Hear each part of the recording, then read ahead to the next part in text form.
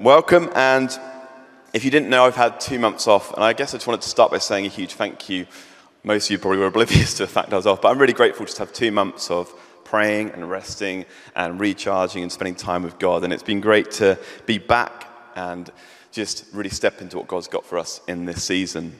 The highlight of the 2 months was most definitely being in Cafe Nero and on my laptop, and that absolute classic tune from the 90s, I think it is, Father, we glorify. It sounds just like that, probably not quite as good, but that absolute belter of a tune. Well, that was going through my headphones and was coming through in Cafe Nero, and I was kind of, just nodding my head because that's what cool people do at cafes, listen to 90s worship songs.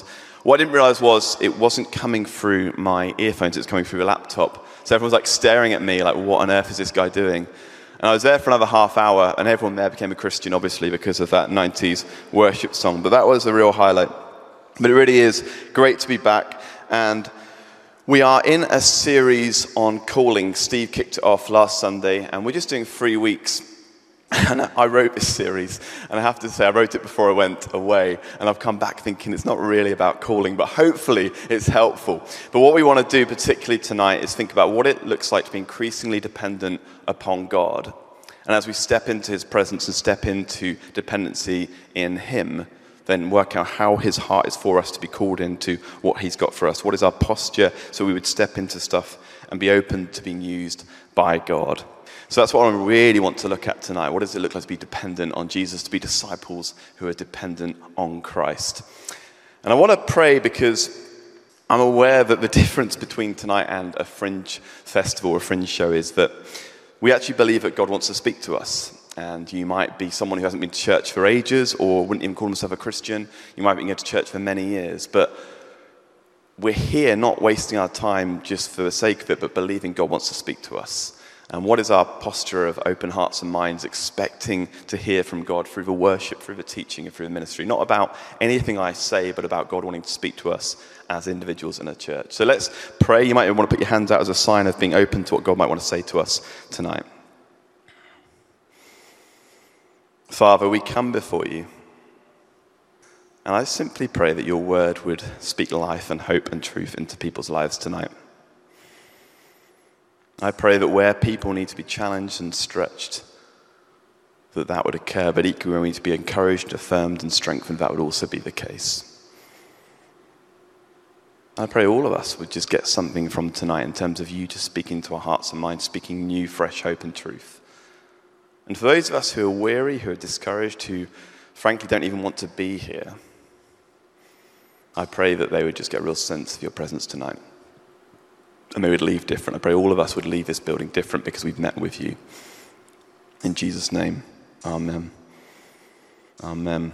So we are in tonight 2 Corinthians. We're looking at a fairly healthy passage of Scripture.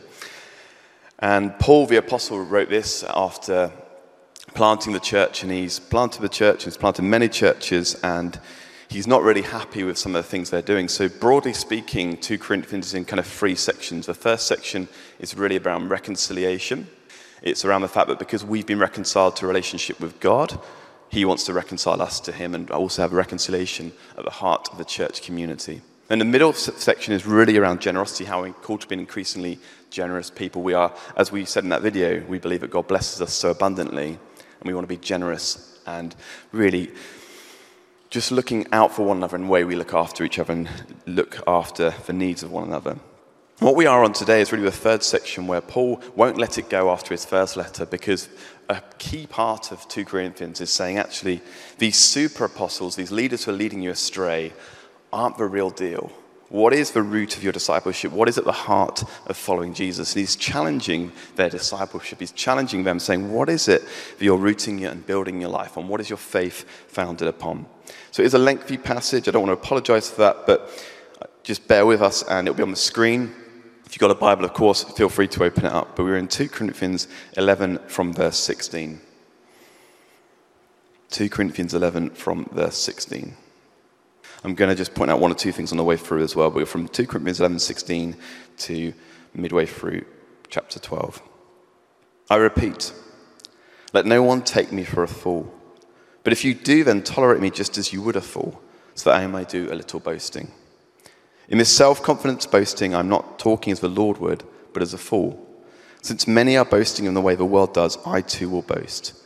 You gladly put up with fools since you are so wise. In fact, you even put up with anyone who enslaves you or exploits you or takes advantage of you or puts on airs or slaps you in the face. To my shame, I admit that we were too weak for that. Whatever anyone else dares to boast about, I'm speaking as a fool. I also dare to boast about, are they Hebrews? So am I. Are they Israelites? So am I. Are they Abraham's descendants? So am I. So just pause here. So Paul is trying to defend himself against these key leaders, and he's playing it a game. He doesn't particularly want to do this, but he's actually saying that the Hebrews, who was considered the most dominant of races, he's saying, I've got the purer Hebrews race. He's saying that the most pure of faith, which was the Israelites, I'm too an Israelite. And the Abraham line, which was promised exclusive blessing, he's saying, I'm part of that line. I'm part of the line of Jesus, of Abraham. So that's what he's trying to do, defend himself. Verse 23. Are they servants of Christ? I'm out of my mind to talk like this. I am more. I've worked much harder, been in prison more frequently, been flogged more severely, been exposed to death again and again. 5 times I received the Jews 40 lashes minus 1. 3 times I was beaten with rods. Once I was pelted with stones. 3 times I was shipwrecked. I spent a night and a day in the open sea. I have been constantly on the move. I've been in danger from rivers, in danger from bandits, in danger from my fellow Jews, in danger from Gentiles, in danger in the city, in danger in the country, in danger at sea, and in danger from false believers. We can summarize by saying he's been in danger. Verse 27. I've labored and toiled and have often gone without sleep. I've known hunger and thirst and have often gone without food. I've been cold and naked. Besides everything else, I face daily the pressures of my concern for all the churches. Who is weak, and I do not feel weak? Who is led into sin, and I do not inwardly burn? If I must boast, I will boast of the things that show my weakness. The God and the Father of the Lord Jesus, who is to be praised forever, knows that I'm not lying. In Damascus, the governor under King Aretas had the city of the Damascenes guarded in order to arrest me, but I was lowered in a basket from a window in the wall and slipped through his hands. Now, just pause there. This is just an interesting fact. They were so desperate to kind of contain him in this city, and they had the highest security. Just to give you a picture here, the walls of the city were the first line of attack. So they were defending the city, and the desire would be that the first person over the wall would get in and the other people would follow. And the reason that's important is because if you did that, you were first in and you'd capture and invade the city. And you actually got the kind of equivalent of Victoria Cross. I think it's called a Corona Moralis if you were first into the city. Because as you climbed the ladder and got into the city, the people come after you and effectively you capture the city.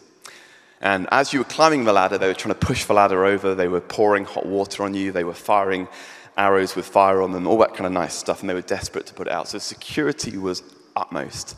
And Paul is saying, I actually escaped from this city. He's saying, somehow I got past the walls because my God is with me. That's really significant. He's saying, even in this crazy level of security, my God freed me. My God was with me.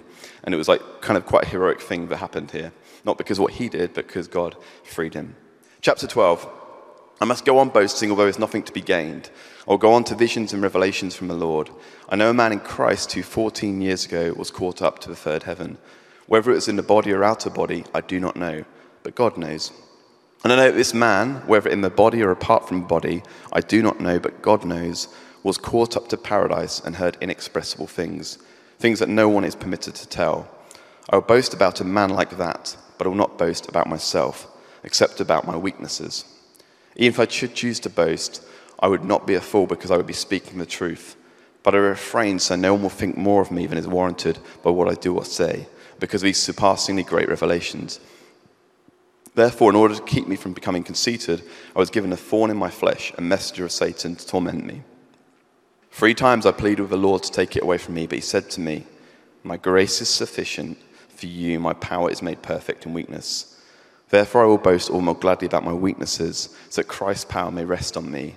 That is why for Christ's sake I delight in weaknesses, in insults, in hardships, in persecutions and difficulties. For when I am weak, then I am strong. And what I want to do for a few moments is just ask us some questions around our walk with Jesus, around our discipleship. And the first question I will ask you is, what is at the foundation of your walk with Jesus? What is at the foundation of your discipleship? And we see the strength and the depth of Paul's walk with Jesus in this passage. He persevered for the sake of Jesus. He kept going. His faith was deep-rooted. All these trials and tribulations, he kept going. William Carey was a well-known Baptist minister in the 18th century. He set up mission organizations around the world, excellent preacher, really significant ministry. At the end of his life, they said, what is it that you want to be remembered by? What is your kind of secret? What is the gift that you had that we can learn from? He said it was the gift of plodding, the gift of putting one step in front of the other, the gift of keeping going. Is that how your discipleship would be described? That gift of plodding, to keep going even when it's hard. How we need to be a church who keep on plodding through the tough times, through the challenges that we face. Because Paul's speaking against these super apostles who don't have that attribute, who fled when it was difficult, who fled when it was too tough, who were fashionable, articulate, good-looking, we know from other accounts. They were really appealing, but they taught a false and comfortable gospel. Paul, on the other hand, came in comparison to be quite insignificant. It's said that he wasn't particularly attractive. He's described as having bandy legs, beetle eyebrows, and bald. I actually drew a picture of this morning. This is brilliant. This is the highlight of my life. So have a look at this.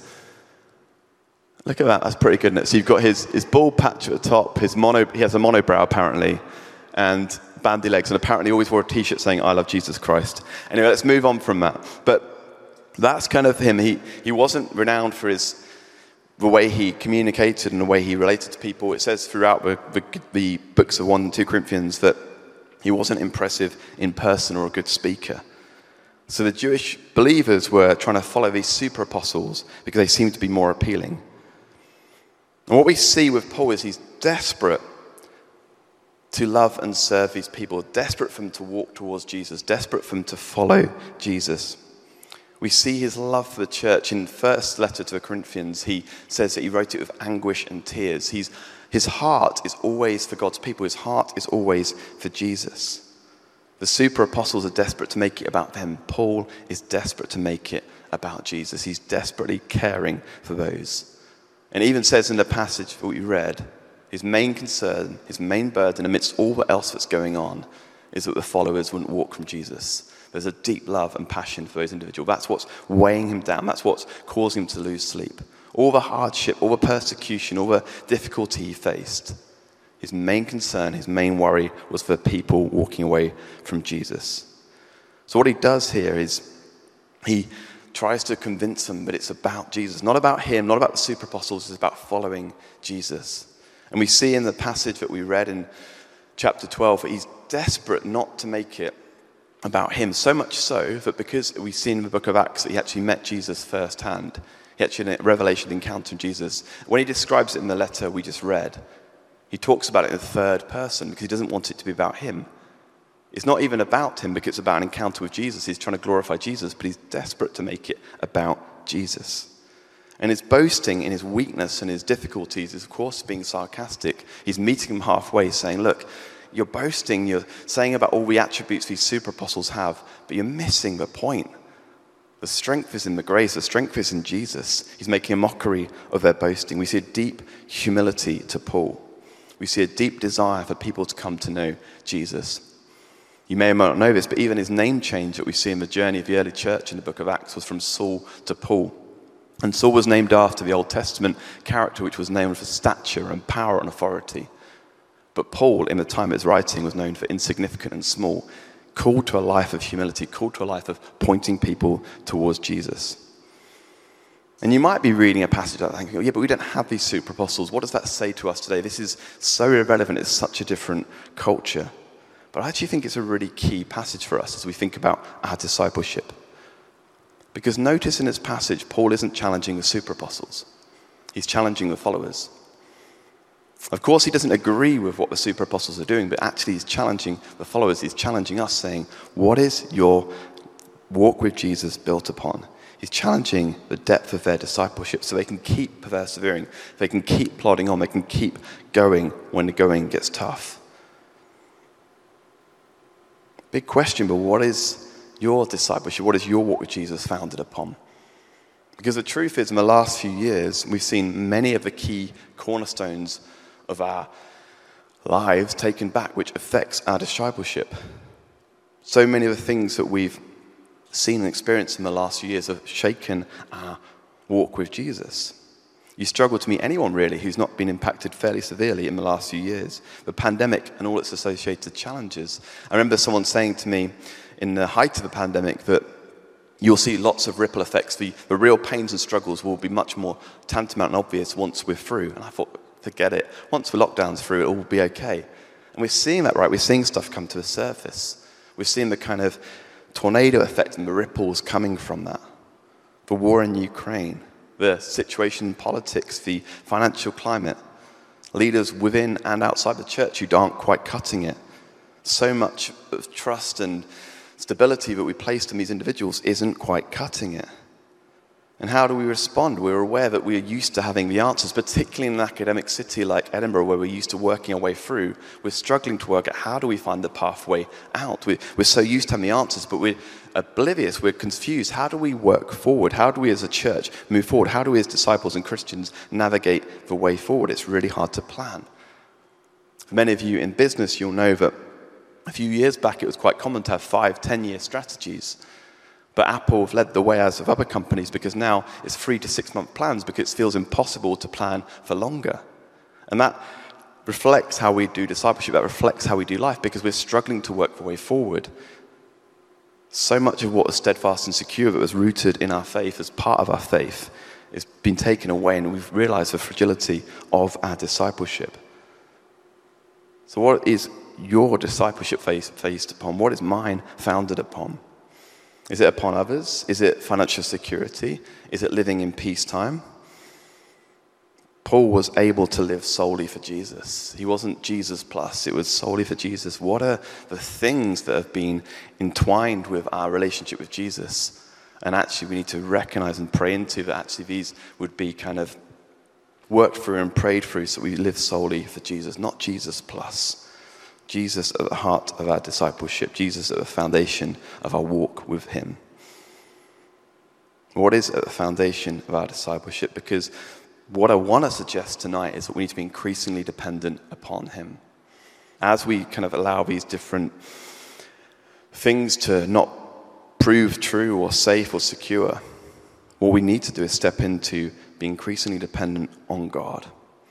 As a staff team and some of the elders, we've been reading a book called Non-Anxious Presence by Mark Sayers. And I found it really helpful because he talks about the situation we are in as a culture and as a society, and particularly into the church.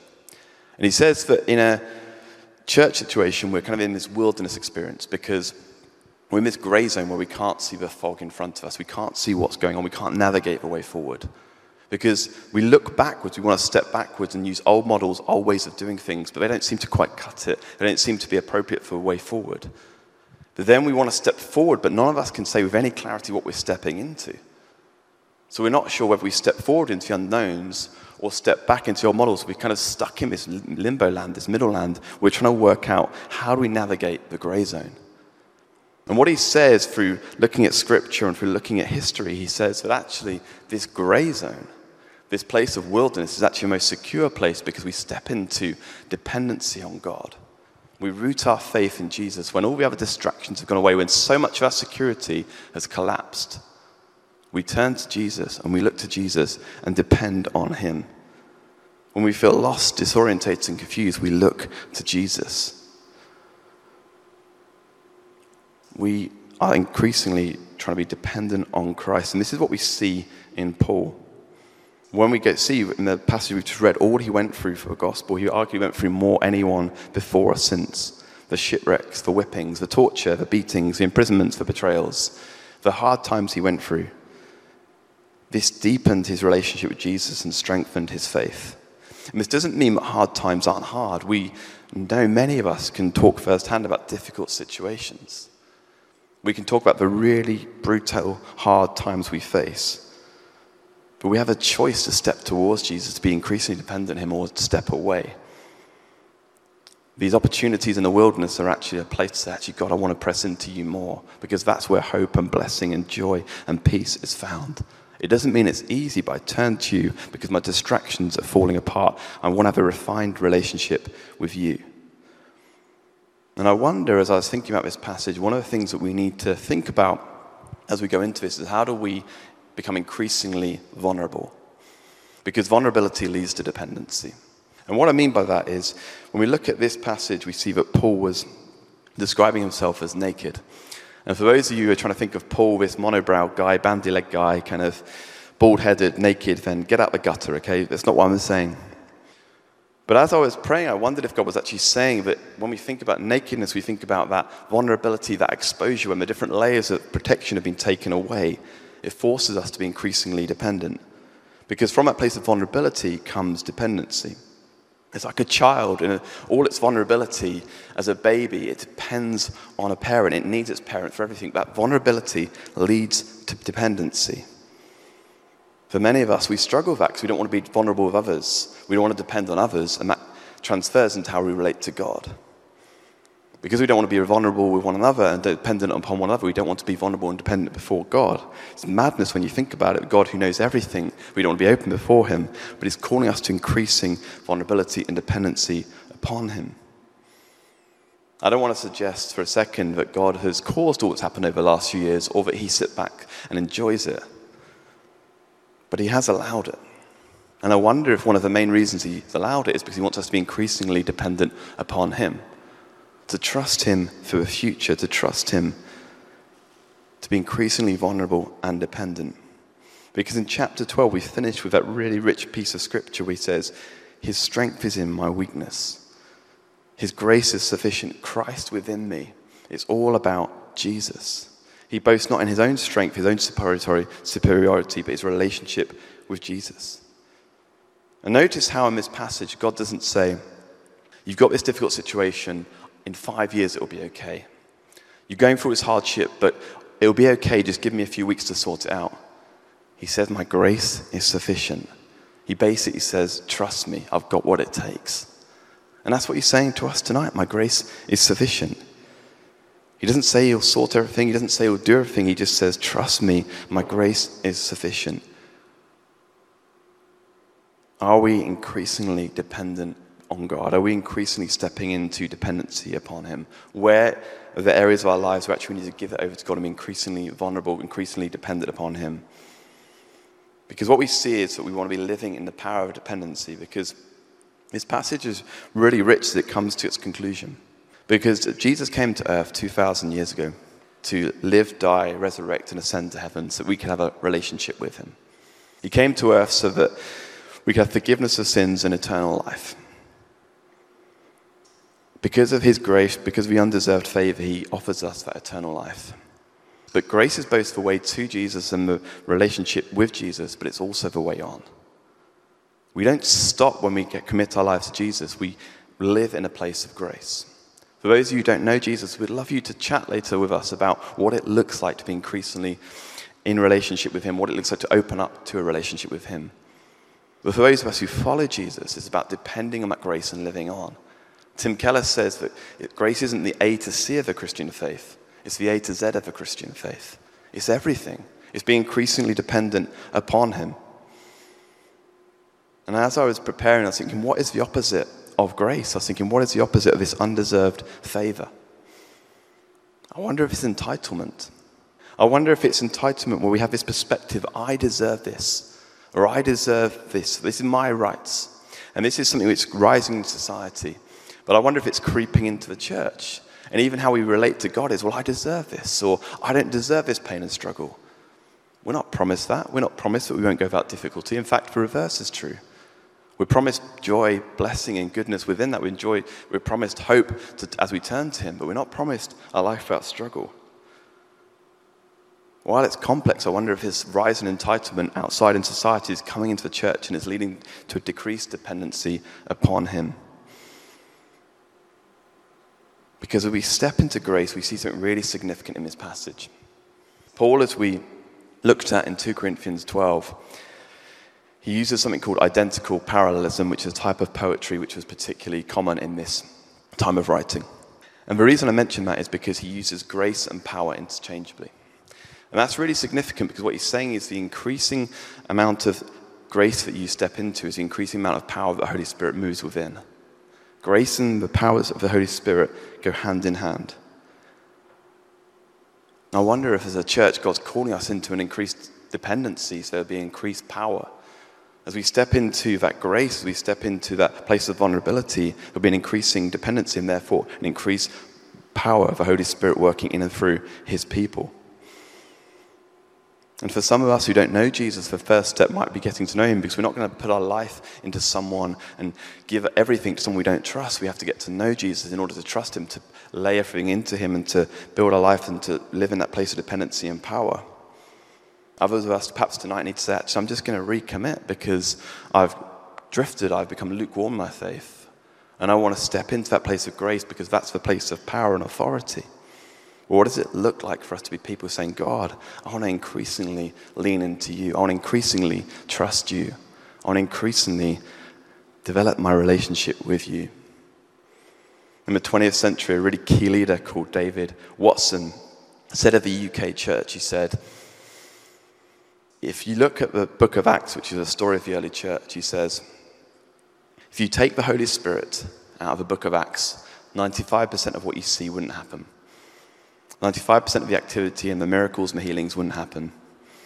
It's all dependent on the Holy Spirit. But if you look at the UK church and take away the Holy Spirit, 95% of your activity will still keep on going. What a challenge, right? Is that different today? Is that different here at Central? Is that different here in the UK? I wonder if this is a time where God is stripping back some of the trimming, some of the fluff that has distracted us. Some of the stuff of the super apostles that is getting in the way of our discipleship. As we look to the future, none of us can say with certainty and clarity what we're called into, but we're called to be increasingly dependent because that is the safest place to be, that's the most fruitful place to be, it's the most powerful place to be. In these times, we have a choice to step towards Jesus or a step to walk away.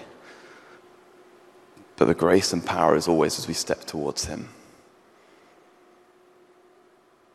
You might be feeling overwhelmed by that. You might be thinking, well, how on earth can I do that? I'm tired, I'm shattered. Or I don't have the gifts, I don't have the skills. What on earth can I do? I feel burdened by what you've just shared. My faith is rocky and uncertain. I'm not even sure I call myself a Christian because of how the last few years have affected my walk with Jesus.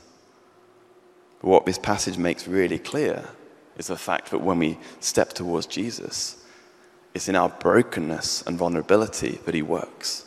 So that's exactly the right place you should be. That's the place he wants you, because in the brokenness, in the neediness, in the sense of feeling overwhelmed, there's a sense of stepping towards the grace and dependency of Jesus.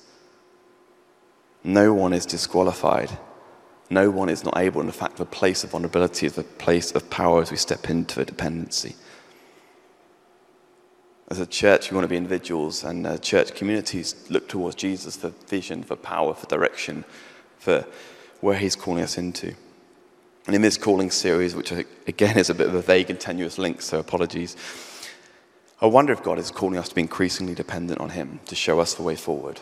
He wants to use our unique giftings and talents. He wants to work in and through his people. He wants to work alongside us.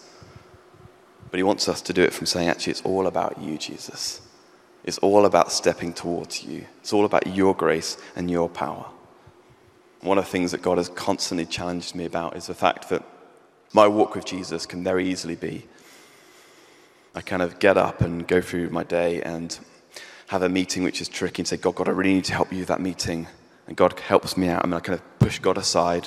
And then I come to a situation that needs prayer. Perhaps it's someone's not very well, and I pray, Lord, come and help this person, come and heal this person.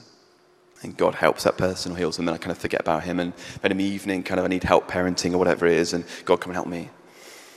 But I wonder if God's calling me and us into that place at the start of say, God, where are we going to go today? God, where is our adventure going to take us? God, what does it look like for me to partner with you, to depend on your grace and your power? What does it look like for me to say, I'm available, I'm surrendered to you, I want to follow you wherever you will take me? That's way more exciting than trying to fit him into my life. Working around his plans is way more of an adventure.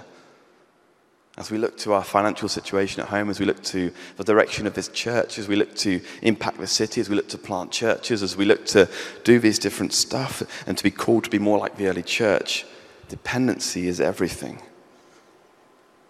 Amazing things can happen, not because of our gifting, although God wants to use them, it's because of dependency and grace, stepping into him. I heard a talk by a guy called Mike Pilavachi recently. And he said, be very nervous if all your plans and prayers make sense. I was challenged by that. Are my prayers, are my dreams, are my visions ones that make human sense, that add up financially, ones where the strategy lines up? Because that's not stepping into grace and power. Of course, that will happen sometimes.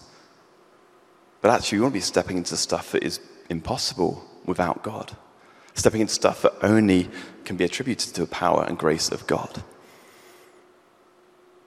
We've got this crazy dream as a church to impact the city, to plant churches, to see a nation change. We want to do all we can to serve the people of this nation in this time. But that's not going to be about our gifting and our clever ideas and our strategy and our budget. That's going to be about being increasingly dependent upon Jesus. I've covered a lot tonight. My mother-in-law said too much, but that's up to her. But I want to pray for us, and I'm going to hand back to Connor in a moment. I want to pray for us. I wonder if you're able, if you'd stand. And I'm just going to give you 30 seconds or so just to ask God in your heart and mind, what is it that he wants to say to you particularly tonight? What is it that he's prompting and nudging within you? Just ask him, what is it of this passage that he wants to just challenge you and provoke you in this evening?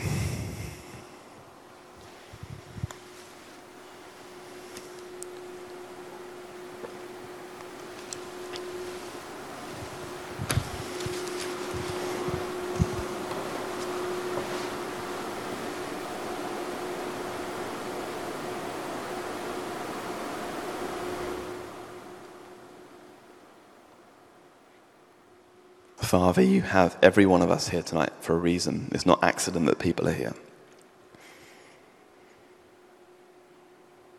And for anyone who is just desperate to know you deeper, but is really struggling to believe you even exist, I pray that they would meet with you in a powerful and fresh way tonight. For anyone whose life is just really hard, perhaps even no one else in this room knows that, I pray that they would know that your grace is sufficient to carry them through this week and whatever they face. But for all of us, where you want to encourage us and stretch us to be increasingly dependent upon you, I pray that we'd be open to that. We thank you that your grace is such that you don't ask us to sort everything out overnight. You kindly journey with us bit by bit. You don't expect us to have everything sorted in one go. But where you want to allow us to look and act and live more like you, I pray that we would just be open to being vulnerable and dependent upon you within that.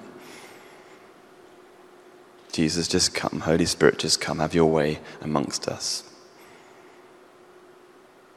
Affirm us, encourage us when we need just that reassurance, that comfort. I pray that that would be very real just now.